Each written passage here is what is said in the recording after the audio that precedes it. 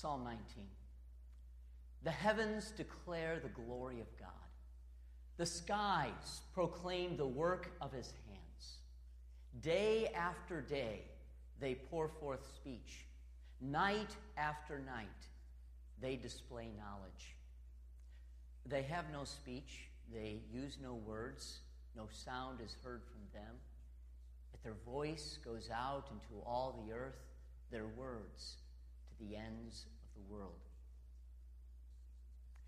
In the heavens, God has pitched a tent for the sun. It is like a bridegroom coming out of his chamber, like a champion rejoicing to run its course. It rises at one end of the heavens and makes its circuit to the other. Nothing is deprived of its warmth.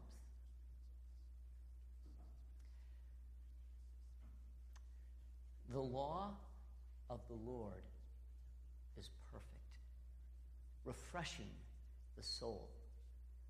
The statutes of the Lord are trustworthy, making wise the simple. The precepts of the Lord are right, giving joy to the heart, and the commands of the Lord are radiant, giving light to the eyes. The fear of the Lord is pure, enduring forever. The decrees of the Lord are firm, and all of them are righteous. They are more precious than gold, than much pure gold. They are sweeter than honey from the honeycomb. By them your servant is warned, and in keeping them there is great reward. But who can discern their own errors? Forgive my hidden faults. Keep your servant also from willful sins. May they not rule over me. Then I will be blameless, innocent of great transgression. May these words of my mouth and this meditation of my heart be pleasing in your sight, Lord, my rock and my Redeemer. Amen. Psalm 19.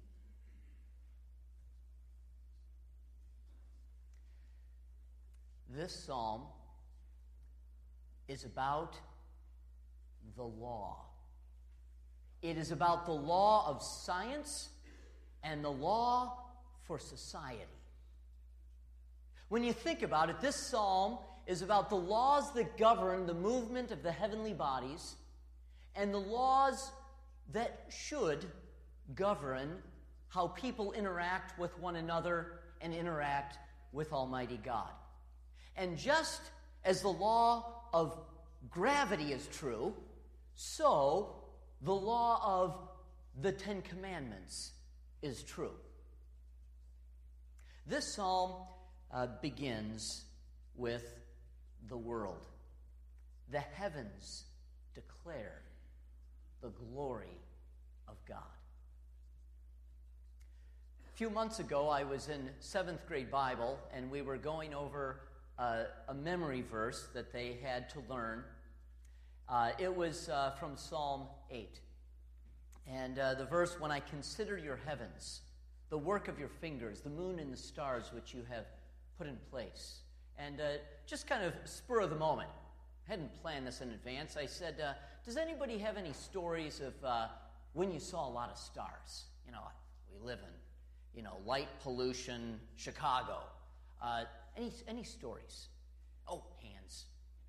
And so several students shared their stories. Oh, usually it was, I was camping with my family, and at night we looked up, and there were these stars. And what was so interesting to hear these stories is that no student shared their star story as just a matter of fact. Every story was shared with a note of wonder in their voice, with a sense of awe that when they looked up at the heavens and saw the stars, stars and the expanse of the sky, somehow they were touched. After class that day, there was a girl that couldn't help herself. She came up and she said, "Do you know what?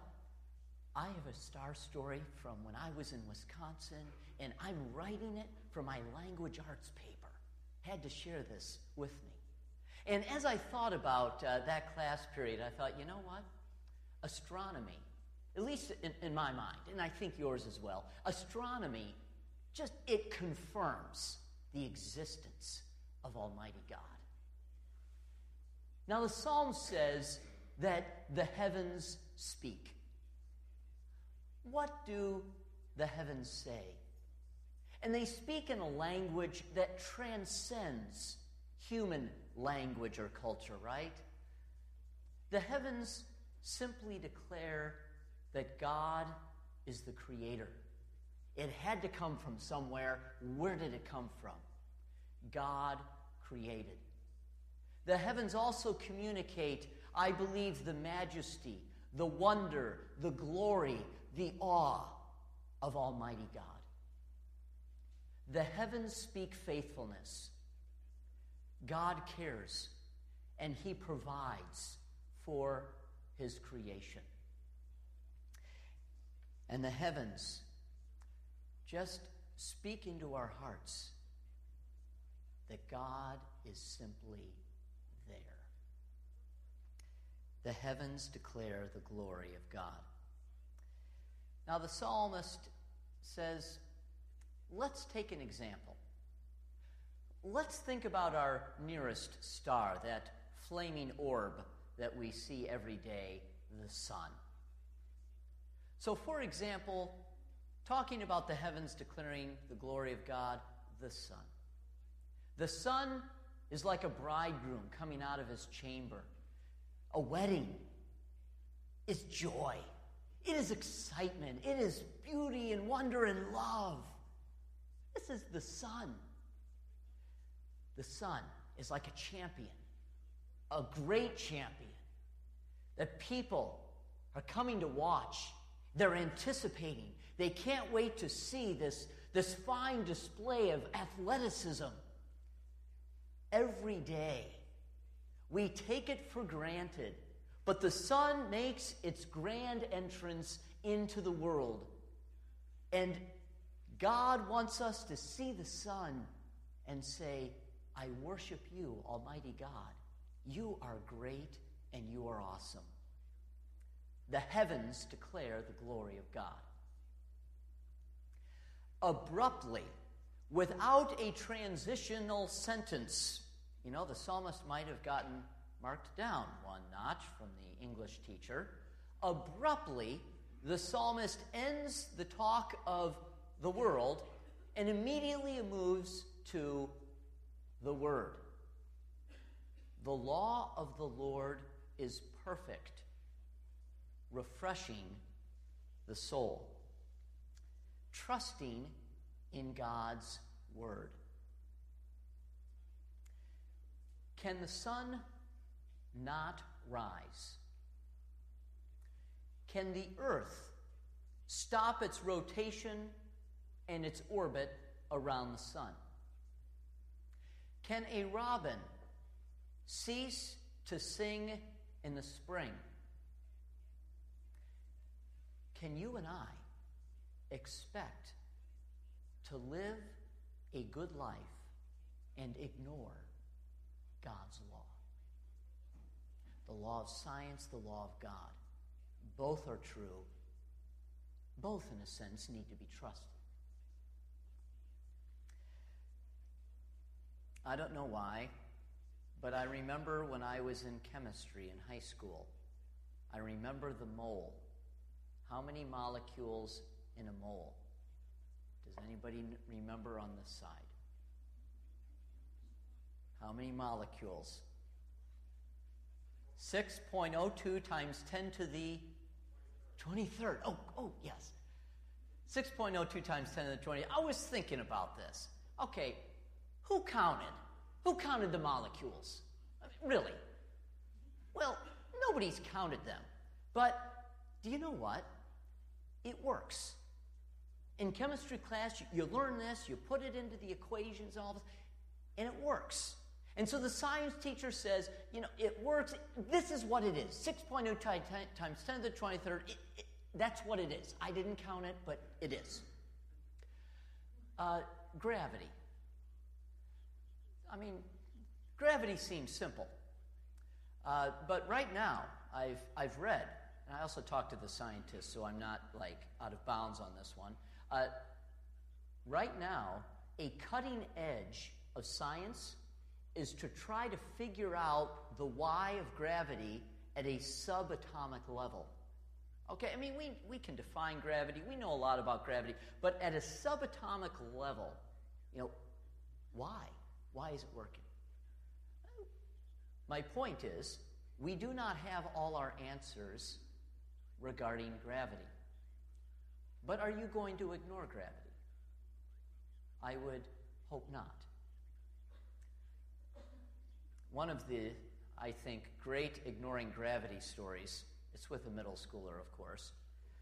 The lad was seeking to dunk a basketball unsupervised in the gym, and so his buddy was on all fours, and this kid was running, jumping on his back to try to get air to dunk the basketball.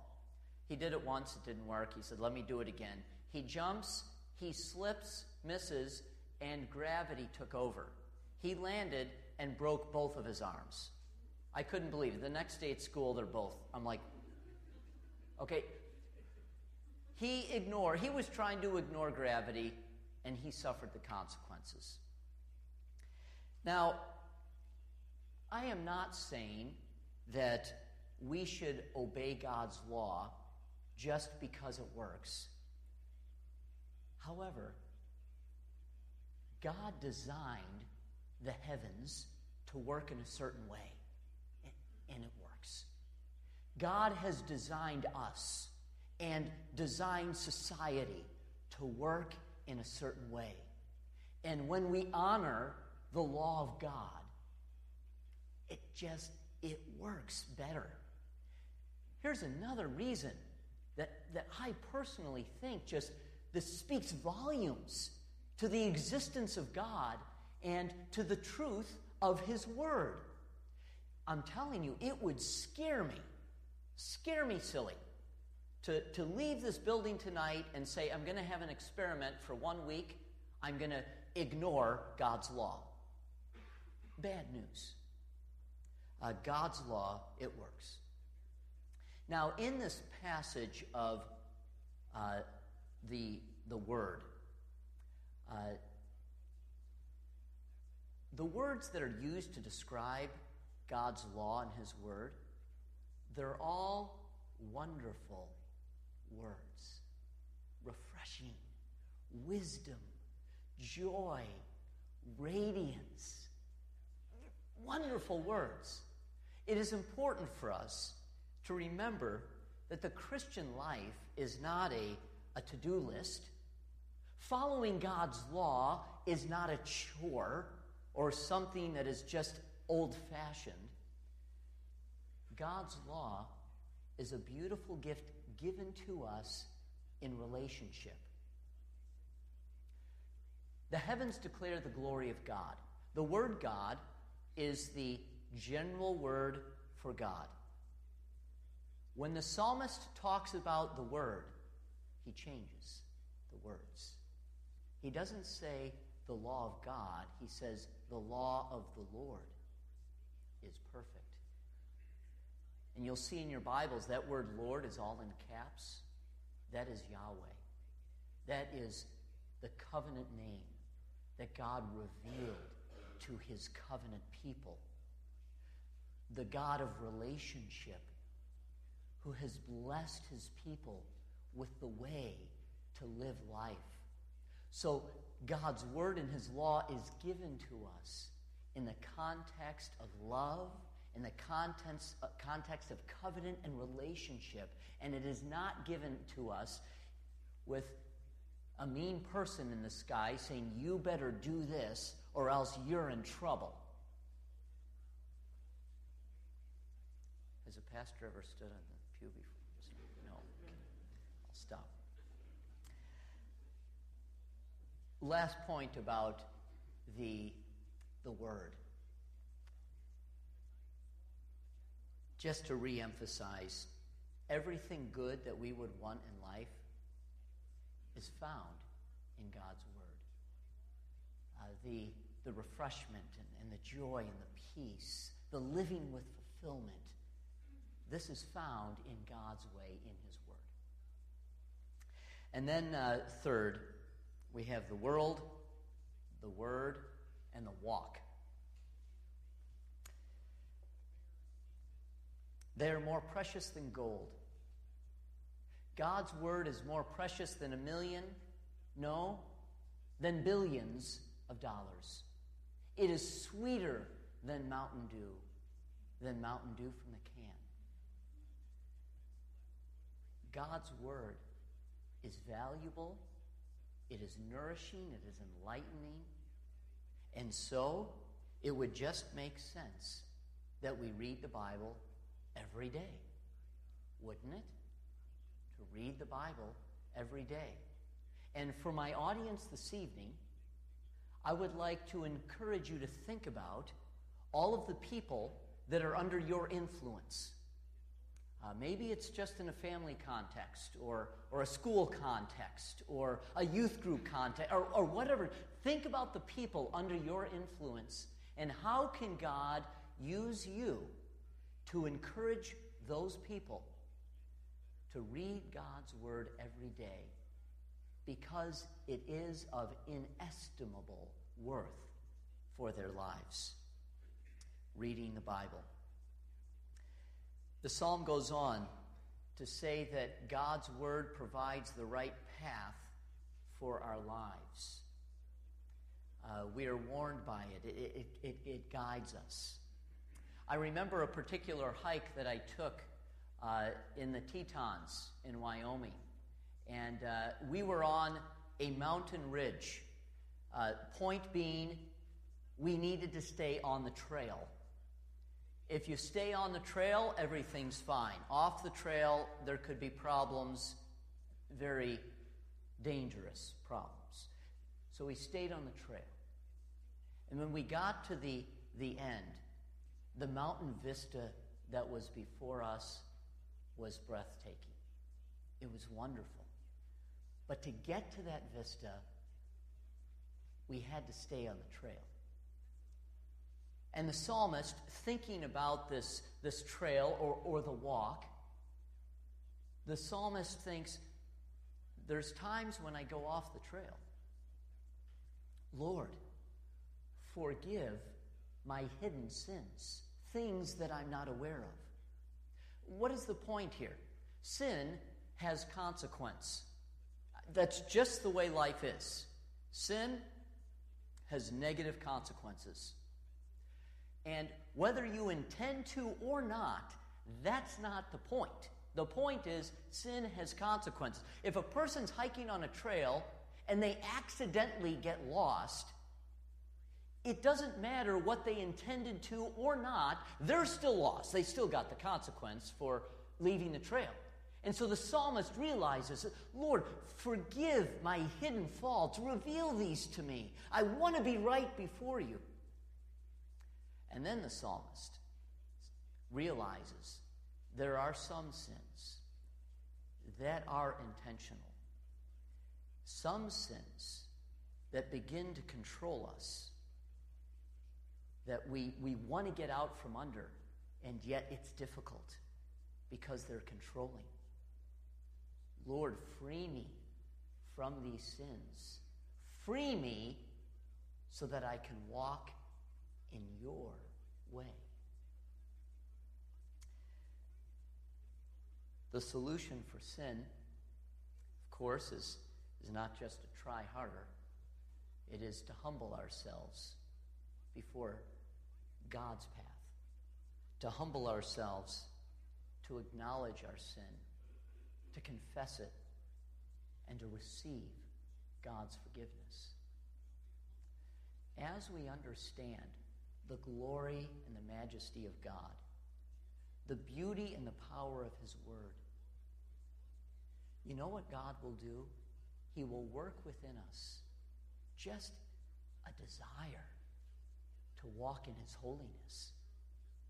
This is the sanctifying work of the power of the Holy Spirit in our lives, that God's word is upon our hearts. We want, not we're forced to or have to, we want to walk in God's way.